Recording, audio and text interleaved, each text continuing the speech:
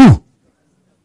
Meaning he was not being redeemed, but he had to come and bless his life and his ministry and tell him, now you can go do it. Who is this that God sets up to bless the Messiah? Did you understand me? Do you understand why I want to know who this Simeon is? His role was big. We're going to see very shortly. And that's why when I'm looking at the column that talks about the righteousness he beheld, coming all the way to the Noah's type of righteousness, I'm unveiling what righteousness meant, that we may understand the stature of him that was appointed to go and bless the Messiah and bless his ministry and release him. Number 2, devout man. Devout. Under devout, number 1 means God-fearing. Number 2, reverent. Number 3, obedient. Number 4, faithful. Number 5, not proud. Number 6, not arrogant. The third one, the Holy Spirit was upon him. Because I'm asking, who is this Simeon? I'm looking at the character of this person. You are dissecting. In other terms, those who are in the law enforcement and so forth, it means you are developing the profile of the person. Right? The Holy Spirit was upon him before Pentecost. Number 1, for the Holy Spirit to come upon him before the Pentecost, it must mean that God was using Simeon to lay groundwork, to lay down the groundwork for the coming of the Pentecost. He must have been using him to lay down the groundwork for the coming of the Pentecost. And that is true. My words are true because indeed the one about whom Simeon was to be witness was the one that was supposed to usher in the Pentecost. Hallelujah. Later today I'm going to show you that when the Lord brought forth Simeon, he was actually talking about the character of Christian salvation. What it will look like. Number 2, under the Holy Spirit upon him. Number 2, the Holy Spirit used to come upon a select few, very, very few selected by God to accomplish a specific mission. A select few. He used to come upon a select few to accomplish a specific mission. The Holy Spirit used to come upon a select few to accomplish a select mission, specific mission. Look at this now. The Holy Spirit, number 1, used to come upon prophets because of their assignment, right? Even the kings, you remember? Because of their assignment. And now we see Simeon also. No, even the temple builders. You remember people like Bezalel? The Holy Spirit came upon them, gave them wisdom how to build the dressing of the priest at the temple. And Moses was told, consult with them, right? And now we see Simeon, the Holy Spirit comes upon him for a special mission of being able to identify and reveal the Messiah to the nations. Judges chapter 3 verse 10. 1 Samuel 10:6. 2 Chronicles 15:1. Ezekiel 11:5. 1 Samuel 16:13. 1 Chronicles 12:18. Simeon was waiting for the promise of the Holy Spirit. That's another thing we know about Simeon. They're watching and waiting, right? So now that your promise has come, promise, right? Can we read it first before I come to the gospel Simeon preaches the church? All this is just opening up the character of Simeon. You understand? This is not the gospel he gives the church. Simeon was anticipating the day in the temple for some time.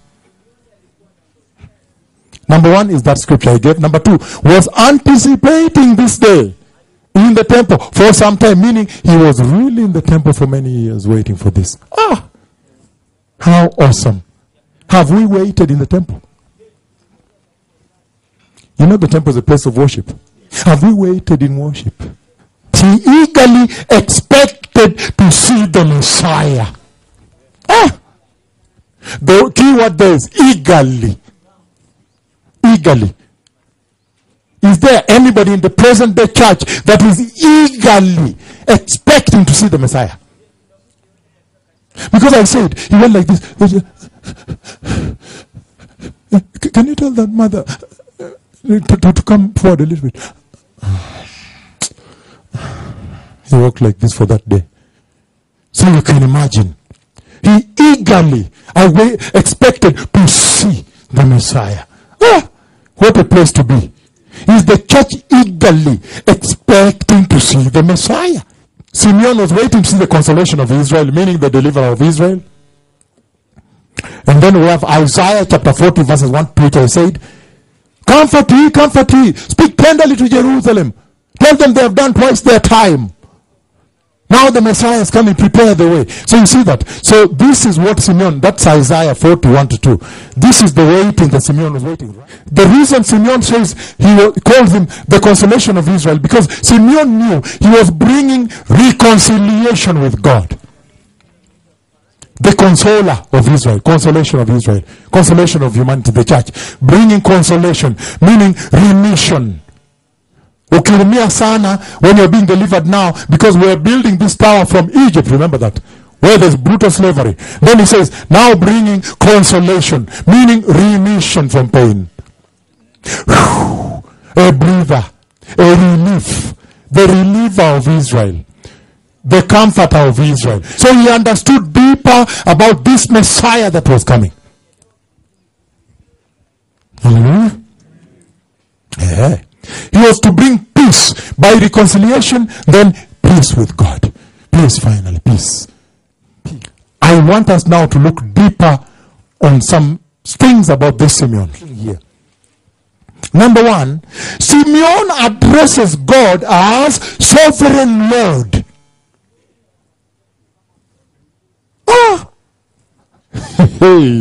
Leo tutajua. That's number one now.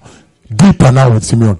I realize that even the way he addresses the Lord is different. He says, sovereign Lord. He addresses him in no other way other than sovereign Lord. Sovereign Lord. Then I went to dictionary. I said, what is sovereign Lord?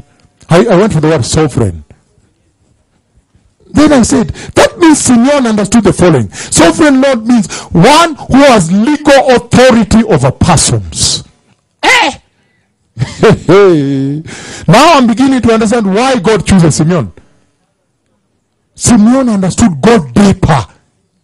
And the question becomes, since when did the present church ever address Jehovah as sovereign Lord? They joke with him left and right. But Simeon understood this one. He is the one that has legal authority over all persons on the earth created. Boy, I'm just now coming from the dictionary, the meaning of sovereign Lord. I found out that Simeon addresses God different from the present day church. He knew that this is the one who has, number A, who has legal authority. Legal. Did you understand legal? He has by law, by established statutes, nothing less. It is established by law that he has authority over men. So it's incontestable. It is undebatable, undiscussable. You cannot discuss it. It is by law established that he is the one who has been offered by the courts of heaven. The courts have granted him legal authority, custodianship over. In the courts where he is the chief justice. B. That means the one that deserves reverence. Because he is sovereign. So you like it or not, you have to give him what? Reverence. You like it or not, by law. Upende usipende. It's established by statutes of heaven. Right? Simeon, by using the word sovereign Lord, the phrase sovereign Lord, Simeon understands that means that the Lord is the supreme ruler. Supreme ruler. Supreme meaning there is no higher. If you go to the Supreme Court, there is no other court of recourse after that. Just Supreme Court, period. It is done. And for them, you know what they do? They look at the law, They look at the case in hand or evidence and everything. Then they tell you, this is the law. That's what they say. This is the law. That's what they say. They are not into discussions and arguments with you. They say, no, this is the position of the law. You like it or not. Simeon understands all this about Jehovah. So Simeon understands Jehovah more than you do. The present day church. I am interested in knowing, who is this Simeon? How can he take the Messiah in his arms and bless? So I began to go deeper and dissect. How does he even address God? You see that? Supreme Lord means the crown head. The crowned head. Crowned head. Supreme Lord. Sovereign Lord. Sovereign Lord means the crowned head, meaning the one wearing the crown. And that is where the point of reference to the church now. Has the church also understood the Lord this way? And remember, we are worshiping the same God. The other point in the way Simeon addresses the Lord is that when he says sovereign Lord, it means head of state.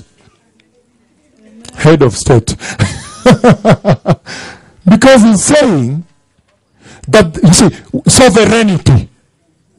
That, you know, we have a national sovereignty as Kenya. Nobody can push us. So Simeon understands this about this Lord and his kingdom. He enjoys head of state, sovereignty, meaning the interests of the kingdom are not on table for discussion. They have not been tabled for discussion. Not at all. And they are not just about to be tabled yet. And they will never ever be tabled. They are not out for discussion. Now you understand why God chooses Simeon. Even his way of addressing God alone, we have not got the message. But he's giving message already, right? And then Simeon, meaning monarch. Sovereign Lord means a monarch. If you go to countries with kings, they rule without vote. They are there by right of inheritance. Simeon was understanding deeper that this was about a monarchy that is not debatable. Has the church of this day and age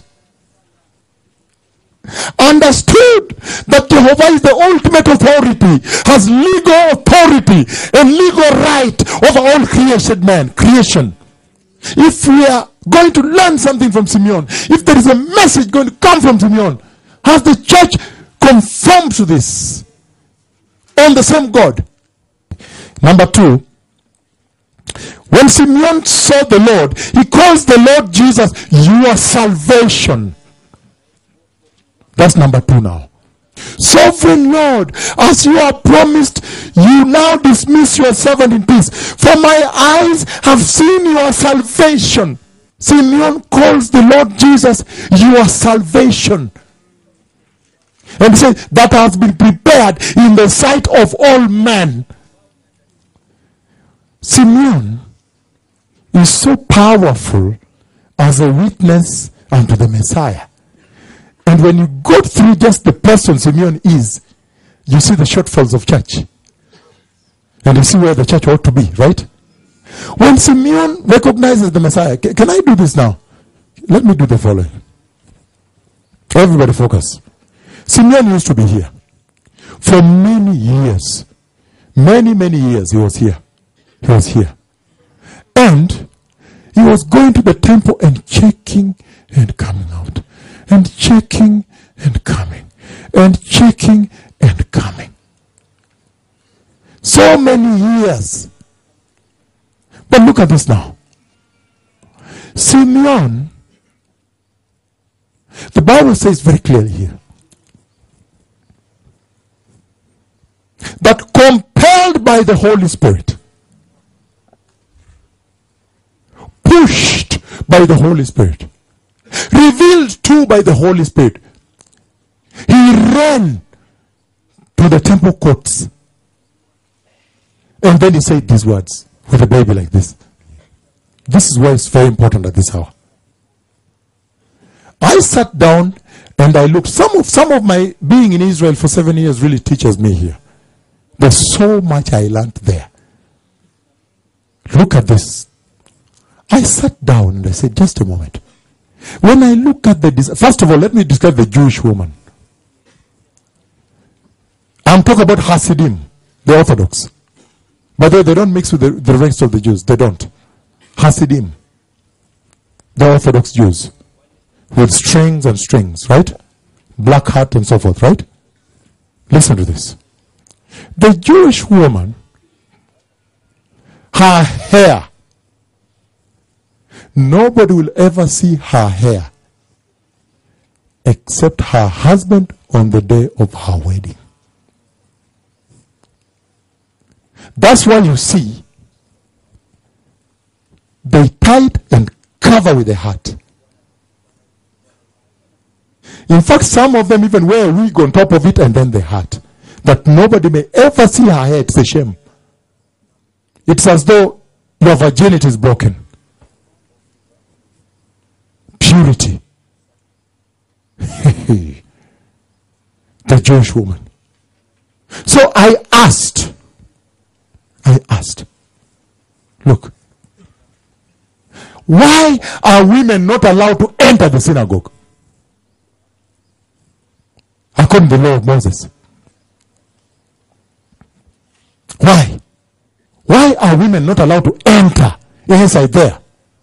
I asked two questions. And then, why do they wear the hat all the time? Number one, they said the hat is the hair is the feminine part of the woman. And so, if you take women there, and with her hair, and men are worshipping, some men will fall.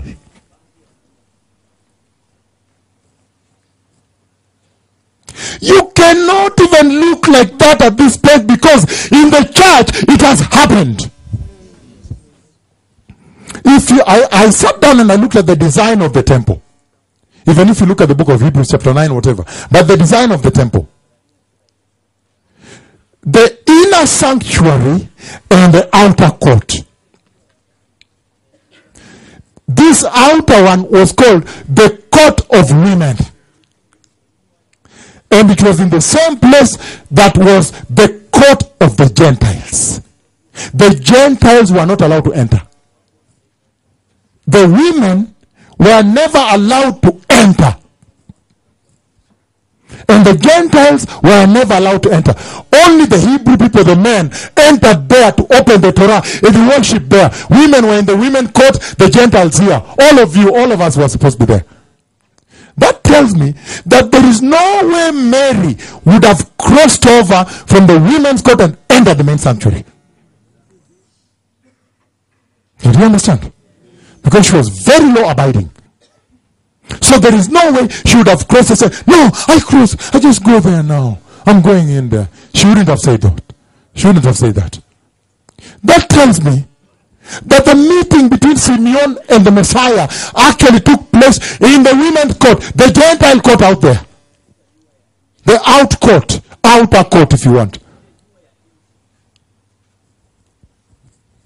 How? How did it take place? That's why I said I'll give you the mechanics. The mechanism. Look at this now. Let's look at the mechanism. John chapter 1 verse 33. Let's look at the mechanism. How it happened. I would not have known him except that the one who sent me to baptize with water told me that the man on whom you see the Spirit come down and remain is he who will baptize with the Holy Spirit.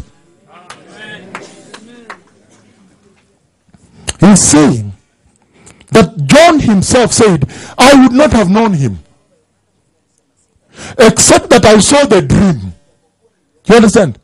You understand what the prophet of the Lord is saying here? I saw the dream. And in the dream, because for us we get to see the day before it comes. All the detail, a lot of detail. A lot, so much kabisa. And hidden detail. John says, I would not have known him. Except, he says, in the dream I saw, the Lord showed me that when people come, when they will come in many to be baptized, but the one on whom the Spirit will descend and remain, that is he. You see God's identification. Number two, you people here in this ministry, you know that the earth has been waiting for. Who is he? Who is he that is going to come and prepare us? It is in the Bible. It is written. Everybody has been waiting. They say, no. This condition of the church is wrong. Somebody has to come. God, you have to send somebody. In fact, there are women who are praying in Kenya and many countries, right? So, the world has been waiting for who is this that the Bible said would come and prepare us. And look at this. But his stripes and his features and characteristics are in the Bible. So they say, but nobody will lie to us. Because that one, when he comes, he will have the key to heaven. He can command heaven to open and he will obey and open. That one, when he comes, he can do this. The stripes are in the Bible, right? So, meaning, incontestable, unmistakable, right? But look at this. You in this ministry, look at this. You remember, in 3 meetings, and some more are coming though, which I've seen, but in 3 meetings already, I saw in the dream before that I'm in the meeting. I've not shared deeper things though. I'm in the meeting at the altar, and the glory of God, the cloud of straight glory from heaven, came all the way and covered me at the altar. Straight cloud of glory. And I've never shared, which I'm sharing here now for those who have not known this yet. I think I shared it first time a few times now, 3 or 4. But listen this now. And for me, as you are there with me, as I'm in the meeting at the altar, when the cloud came all the way like this and covered me, the Lord removed me and took me to heaven. But those in the meeting saw the man of God there. Hey, it's time to wake up. God's way of identification is the same. In other words, the Lord was saying to the nation, look, that is he, that one there. They're pointing at him. Heaven pointed at him like this. It's him, that one. That is the one. That one. That one.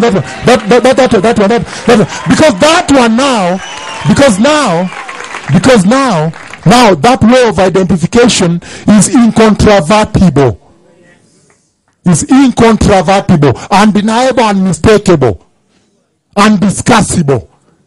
Because that one now is beyond human nature, right? You see that one. So I tell people, no, heaven pointed at him.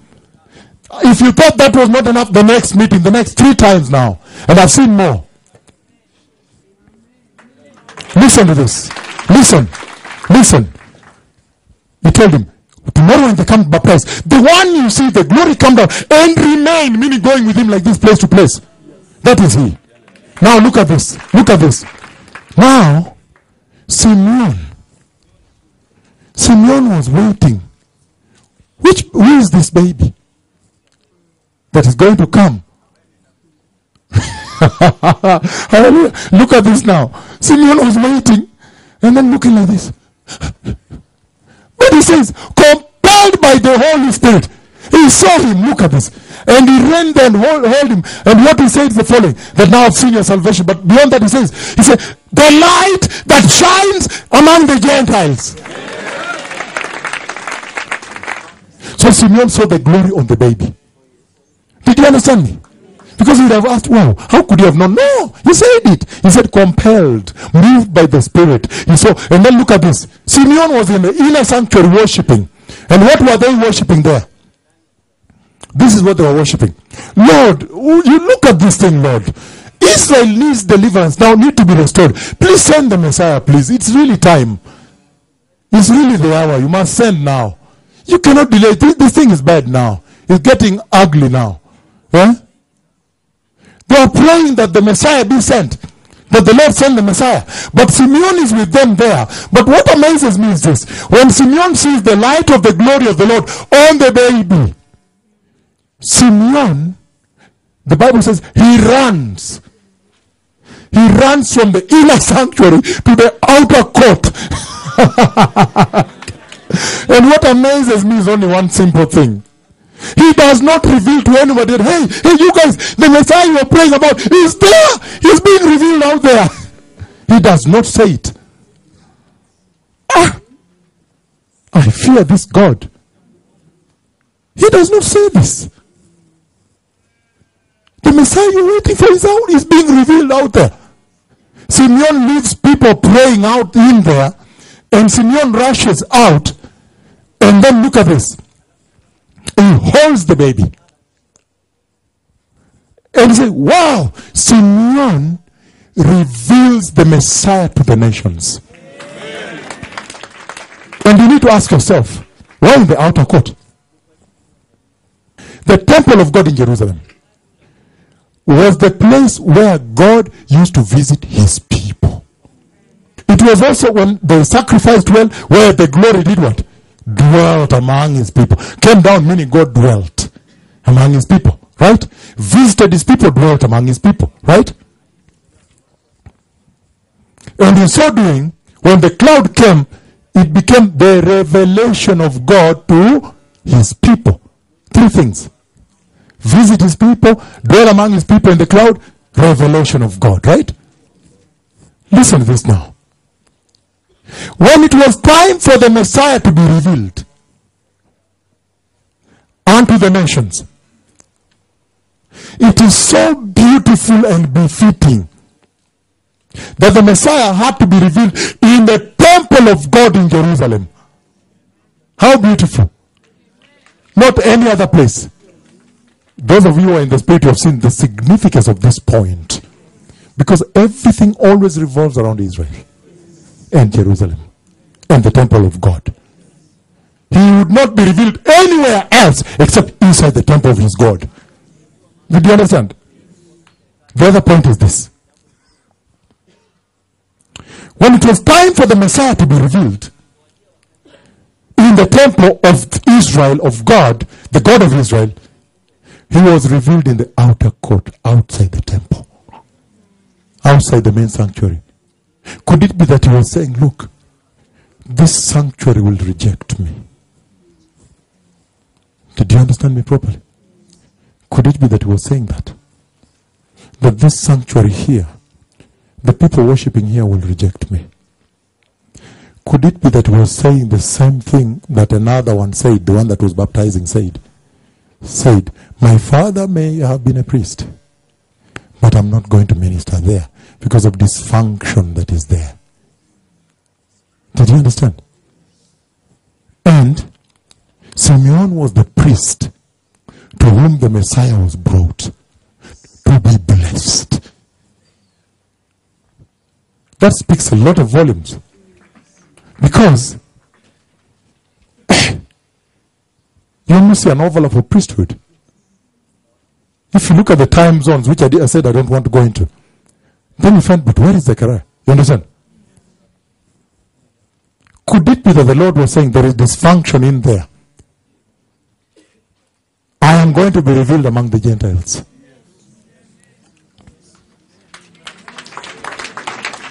My own people will reject me.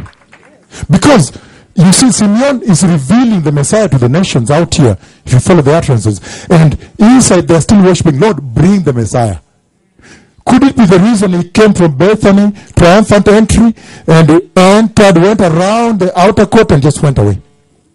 They were inside worshiping. Worshiping what? Lord, bring the Messiah. Lord, bring the Messiah. But the Messiah was here. Could it be that he was saying that his own would reject him? Could it be that he was saying the Gentiles would receive him? Could it be that he was saying, look, no wonder today there are so many women who love him more than men? Be careful. Huh? So there are many beautiful points here that I just wanted to break loose and bring to you. But now we can read the points as they come, then I will expand on the other new ones. Hallelujah. So I said the first one in the way Simeon addresses the Lord, right? The second one I said, Simeon calls the Lord Jesus your salvation. Meaning the eyes of the Lord of Simeon opened. The Lord opened his eyes. So when he saw the Messiah, he saw the salvation of God. And Simeon, amazingly, at the time when Jerusalem, where he was, is waiting for the Redeemer of Jerusalem, the Savior of Jerusalem, Simeon sees that this salvation is going to be what? A light of revelation to the Gentiles. And that glory that came down is going because under the temple of Israel. Say, the glory to your people Israel. Simeon sees that the Messiah comes to redeem Not just the Jews, but the Gentiles. Could it be that the Lord is saying that when he called Israel his firstborn nation, and he had a vision and mission of God for Israel, that he intended that when Israel worships him well, separated as in Exodus 19 verses 3 to 10, and Israel worships him well, and the glory of God comes to Israel, that glory will also be the light of God to the Gentile nations when Israel worships well. Meaning, then she will be able to evangelize the nations as firstborn, and marshal, recruit all nations towards the worshipping of this God. Could it be that's what the Lord was saying? That Israel was supposed to have worshipped the Lord with faithfulness, not promiscuity. Faithfulness. And in the process, the glory would come down. And when the glory comes down, it would also reveal God, light of revelation, to the dark Gentiles. Remember, the Gentiles had not received revelation on the Messiah. They had not even known the way of reconciliation with God. The Gentiles had not known how to graft, how to get into the family of God. It was only Israel. And yet now we see Israel and the church. Could it be that the Lord was saying through Simeon, or Simeon was telling the church today, but the revelation he received is this, that the task which Israel failed to do, the task that Israel failed to accomplish, to be a revelation of God to the Gentiles, to reveal Jehovah to the Gentiles, that now the salvation, the Messiah comes to reveal, to accomplish that which Israel could not. Because he's saying that there was a mission for Israel to accomplish, to worship the God of Israel, right? The glory comes, then to reveal this God to the nations. So in that way, Israel becomes firstborn nation, nation of firstborn. Remember I said, evangelize to the other borns, right?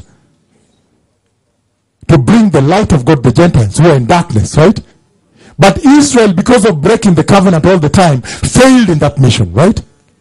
And now that which Israel failed to do, the Messiah comes to accomplish. Simeon says that, and the light of revelation unto the Gentiles. Are you saying that? So can we continue? So he calls him your salvation. And what amazes me, the Hebrew name of Jesus, which is Yeshua, means salvation. Yeshua means salvation. And Simeon says, my eyes have seen your salvation. Meaning, when Simeon beheld that baby, the Christ, in his arms like this to bless, he saw the entire process. He saw the deliverance of the church. He saw the cross. That's the salvation of man, right? Simeon saw salvation. That the cross is the salvation of man. Nothing else. Only that he came to accomplish, the cross. Can I move on? And he says, Simeon sees Jesus as extending to, number one, the Gentiles and the Jews. That I've mentioned. So I said I go free, then I read for you the order, right? Luke chapter 2 verse 10. Let us see what Simeon saw. The same message the angel gave is what Simeon saw. He says, but the angel said to them, do not be afraid. I bring you good news of great joy that will be for all the people. Not some, the people. All the people. Do you understand what Simeon saw? Simeon saw what the angel was talking about when the angel came to announce his coming, right? Simeon repeats the same words of the message the angel gave. That's what I've just said. Spoke to the nations. Number 7, Simeon sees the same light of the nations that Isaiah saw in Isaiah chapter 9 verse 2. The people walking in darkness, the Gentiles, the people walking in darkness have seen a great light. On those living in the land of the shadow of death, a light has dawned. understand why you see in the Gentile court? As a light of revelation to the people in darkness, to whom God has not yet been revealed. Do you understand? When he says a light of revelation in Gentiles, Simeon saw the exact light Isaiah saw. Simeon says the following: that the Messiah is destined to cause the falling and the rising of many. Which means Simeon sees that depending on how people respond to Jesus and his message, their destiny will be determined. Again, let me repeat this. Simeon says that this Messiah, this child, is destined to cause the falling and rising of many in Israel, and by extension the nations, right? And then he says, that can only mean that Simeon saw that depending on how people receive Jesus and his message, their destiny would be determined right there and then. Simeon says, he calls the parents, he blesses the parents, and then he says, look, he says, this son is destined to cause the falling and rising of men in Israel, and by extension, of course, the Gentiles. And he says, that means Simeon saw that based on the way this Jesus, number one, and his message, number two, will be received by people, their destiny will determine right there and then. Simeon sees that he waits for so long, and when the Messiah is revealed, he takes the Messiah like this. When he takes the Messiah in his arm like this, listen to what he says: Sovereign Lord, Sovereign Lord, now my eyes have seen your promise. You can now dismiss your servant in peace. He said, Sovereign Lord, as you promised. You remember the promise of the Holy Spirit? You see that? You now dismiss your servant in peace. Look at this now. Simeon is speaking to the church. As you promised. Meaning, whenever the Holy Spirit promises, he must always fulfill it. That's the message of the church. And he's asking today's church, how about you? Why are you acting as though the Holy Spirit is a liar? This present church is acting as though the Holy Spirit is muongo. And yet the Holy Spirit promised that the Messiah is coming back. He said the Messiah is coming back. Why are you breaking heart and say, whatever, as though the Holy Spirit is lying? It's an indictment to the present day church. He's asking, are you also having the same Holy Spirit? But this Holy Spirit, what he told me, I told him, Sovereign Lord, as you promised, it has been fulfilled now. Meaning the Holy Spirit, when he promises, must always be what? Fulfilled. Number two, Simeon, by holding the baby, he said, Sovereign Lord, as you promised, my eyes have now seen your promise. You can now dismiss your servant in peace. Look at this. Simeon, when he holds the Messiah, then he tells God, now it's okay, I can go now. Meaning, Simeon is saying this: for those who behold the Messiah, for those who behold the Messiah, and I know you know who it is, the church.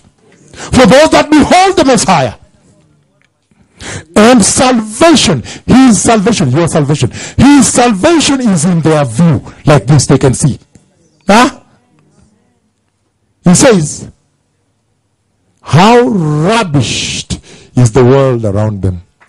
How useless is the world. Huh? He says, for those that behold this salvation, this Messiah, and his salvation, your salvation is in their sight, rather in their view, close view. He's saying, how useless, how collapsed is the world around them. Because Simeon never says, now that I've seen the promise, allow me go say bye-bye to my people. He never says that. He says, now I can die, I can go. Meaning, there is no greater treasure than this. Did you understand? That for those who behold the salvation of this Messiah, they behold the greatest treasure in heaven and on earth. And everything else about the earth collapses. Simeon is saying, when you behold the Messiah and his salvation, your salvation is in your view, the world around you collapses. He did not say, Lord, release me to go say bye-bye to my firstborn. He said, now I can die. Yes. He said, now I can go. In what? In peace. Meaning, how beautiful is the death of a righteous person. Did you understand the message? Did you understand the message of all this? He's saying, how beautiful, how peaceful is the death of a righteous person. Meaning, Simeon is asking, why does this present day church cry so much? Why are they crying? Why are they fearing death like that? Could it be that these people are not righteous? Yes. He's saying, for me now that I've seen his salvation and I behold it, and the church does, now I also accept death in peace. Meaning, how peaceful is the death of a righteous man? How peaceful is the death of a righteous person? Meaning, for those who welcome the Messiah, like you welcome the Messiah. Listen, for those to whom the Messiah and God's salvation has been revealed to, like Simeon, revealed to, holding him. Now, they can also welcome death. Did you understand? That is the message Simeon is asking the church. How come you, church, you cry too much? You fear death too much. Simeon is asking, could it be true that the reason this church cries so much, everybody in your neighborhood will know that you are sick. You are crying, all your mother, your sisters, everybody, you are crying. Why does this church fear death? Could it be that this church is not righteous? Did you understand the indictment Simeon brings to the church? And that's why I have preached for many years saying that it is always good to be ready, to be righteous and holy. That if you die before the rapture, it is still okay. Or if the rapture comes before you die, it is still alright. Did you understand? Simeon is saying, for those who behold the salvation of this Messiah in their hands, having received the Holy Spirit there too, for this purpose, he is saying, then there is no more fear of death. Because when Simeon beheld him, Simeon received a revelation that this Messiah has crushed death. Did you understand now? Because Simeon said, now release your servant in peace. Meaning, now I go in peace. He said, it's okay. If you die and you're righteous, it's okay. It is glory to the Lord. A righteous person has come. If the rapture happens before you die, it's okay. Did you understand properly? Oh yes, it's not even a joke. How come for you, you are the beholders of this salvation like Simeon did in your hands, and you still value the world? He's saying that for those who behold the salvation of this Messiah, the world is puera. The world is rubbished. The world is trashed. The world has collapsed. The world has no value. And that's why Simeon is asking, how come the church of this hour still values the world at the same time they're holding the salvation of Jehovah? This son, this Messiah, this firstborn, is destined to cause the falling and rising of men in Israel and by extension the earth, right? But listen.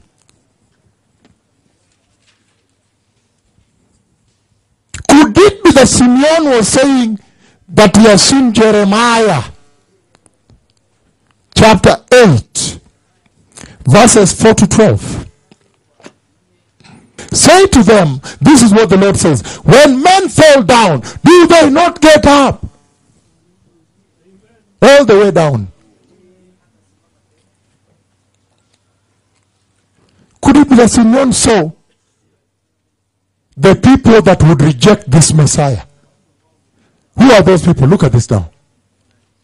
Who are they? They are the people that will say, tell us, by whose authority are you doing these things? And they are busy worshiping there as is being revealed out here. Tell us, by whose authority are you doing these things? Romans chapter 9 verse 33.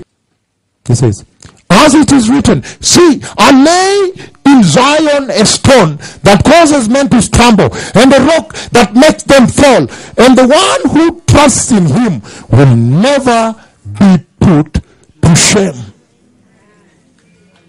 This appertains to the gospel of the stone. There is a stone that causes men to fall on the other side. Simeon also says that this Messiah will be a sign. A sign that will be spoken against. A sign that will be spoken against. But you know that when prophecy speaks, the fulfillment is always a sign, right? So you were saying that this was the fulfillment of biblical prophecy. But let's move on now. Simeon says, this Messiah that has come, holding him, is a sign. Because of him, now the thoughts of the hearts of many will be revealed.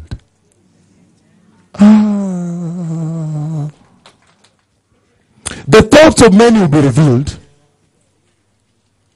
and in a negative sense first. I want to talk about judgment. What does Simeon see? In a negative sense.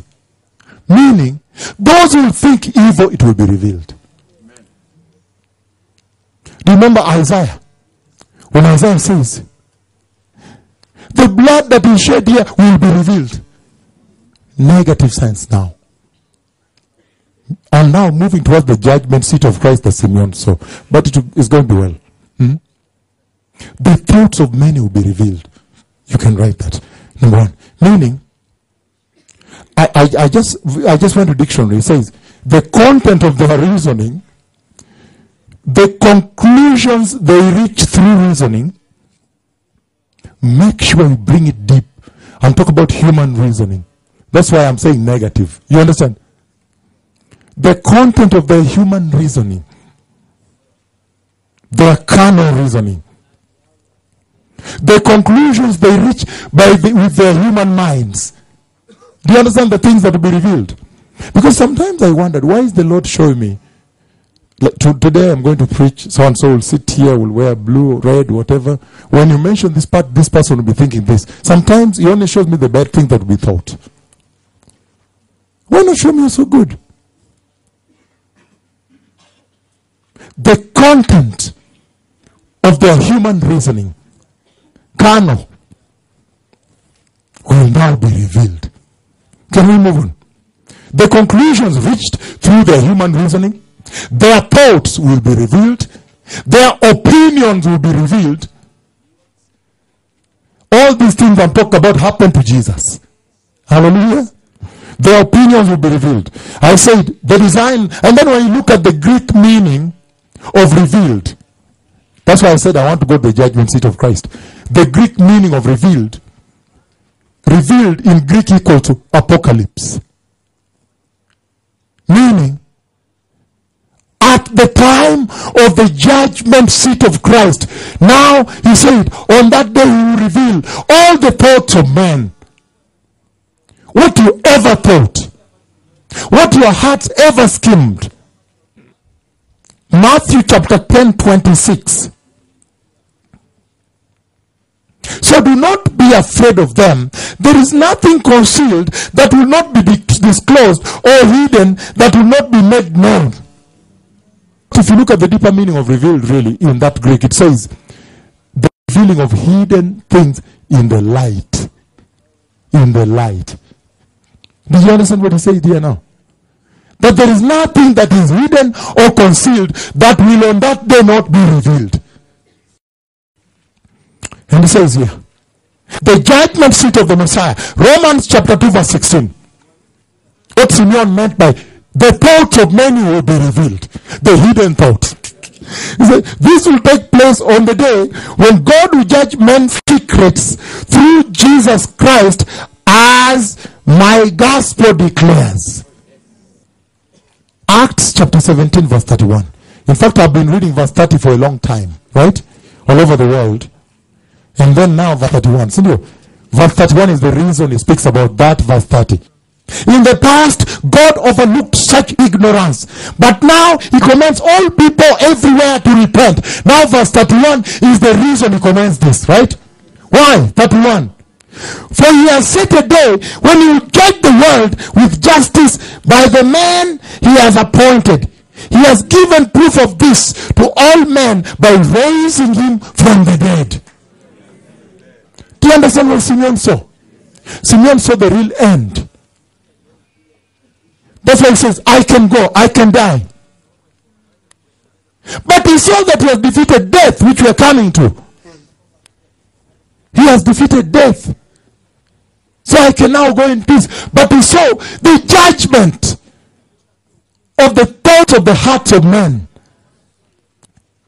2 Corinthians, precious people. Chapter 5 verse 10.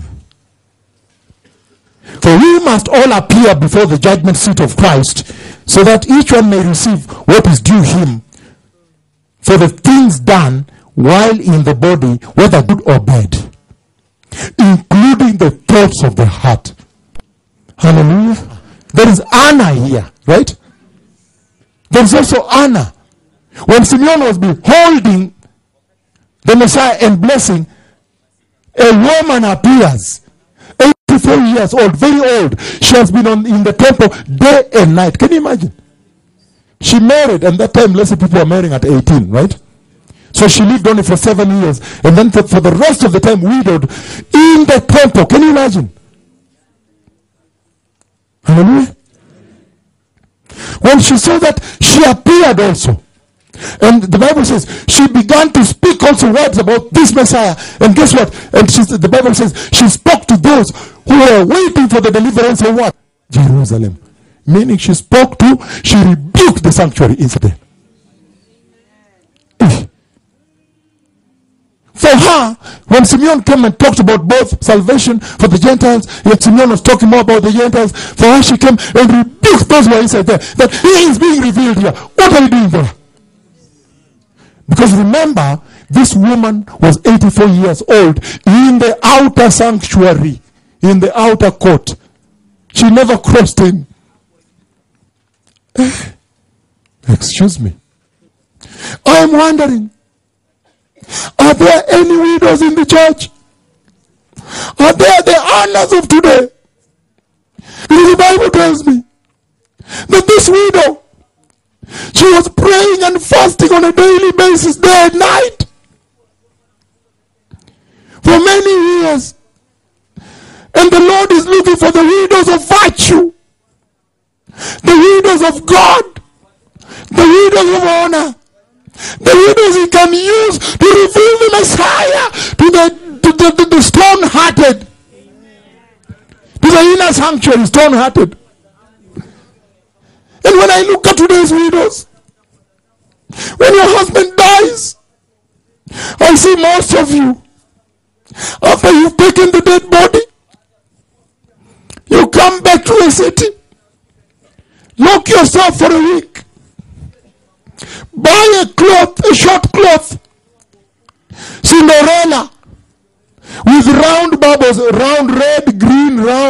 like this with round, short Cinderella. After 1 week, you wash yourself properly and smear Vaseline and wear slippers. I see the widows of this hour walking like that, short dress walking after 1 week. Where are the honors of this day? And this woman was there for all those years in the outer court, not inside. And when the Messiah came, the Lord revealed to her. Where are the women that the Lord will reveal to the Messiah?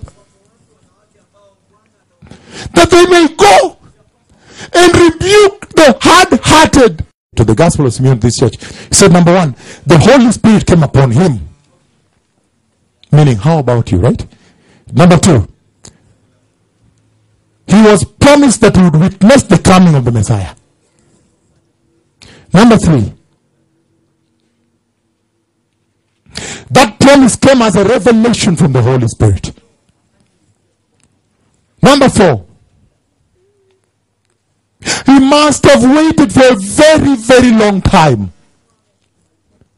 Watching and waiting is the word.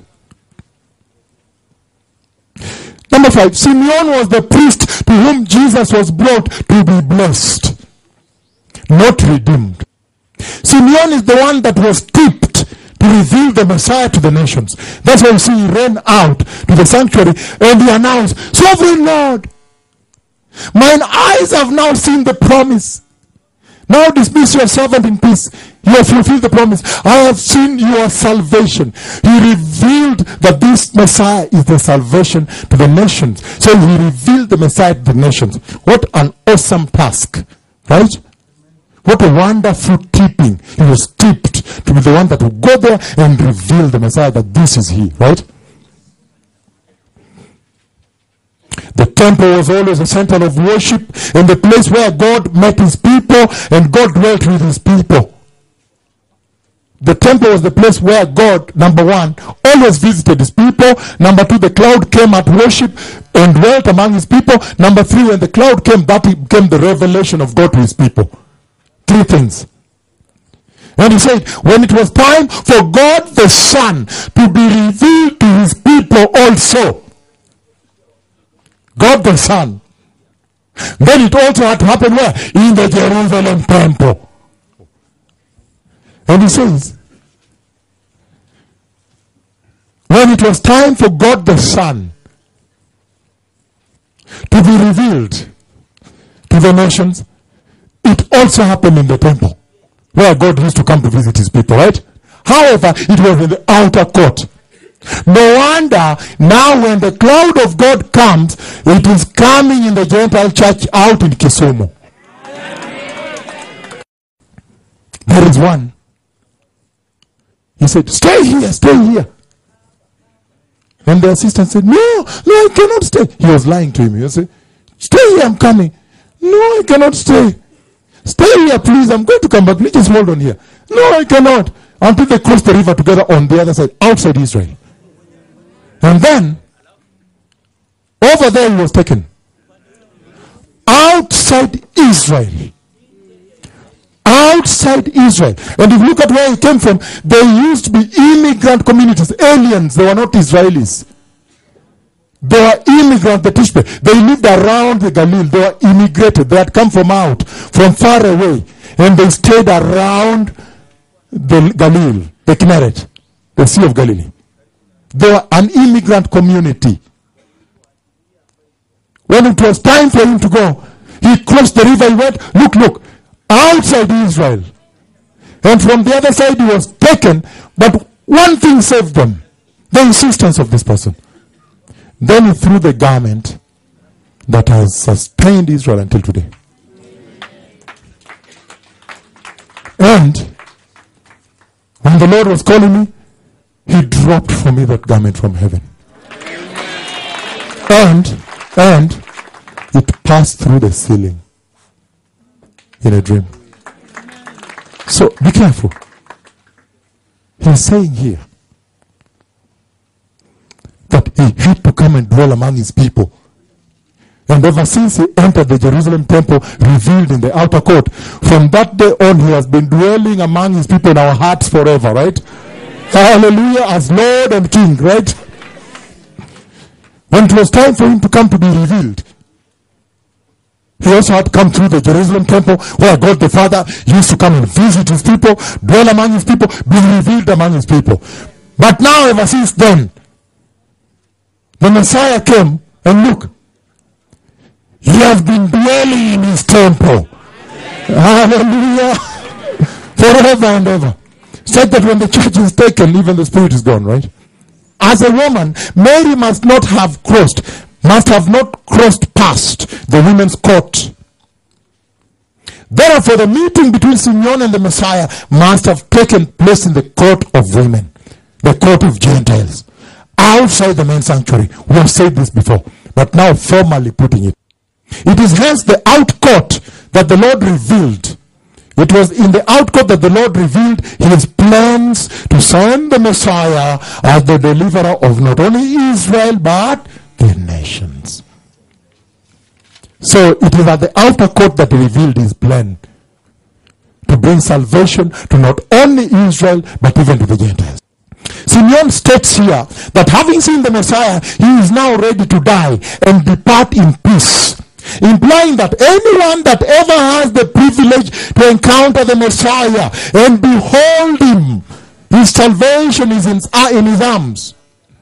The fear of death is erased, is eroded.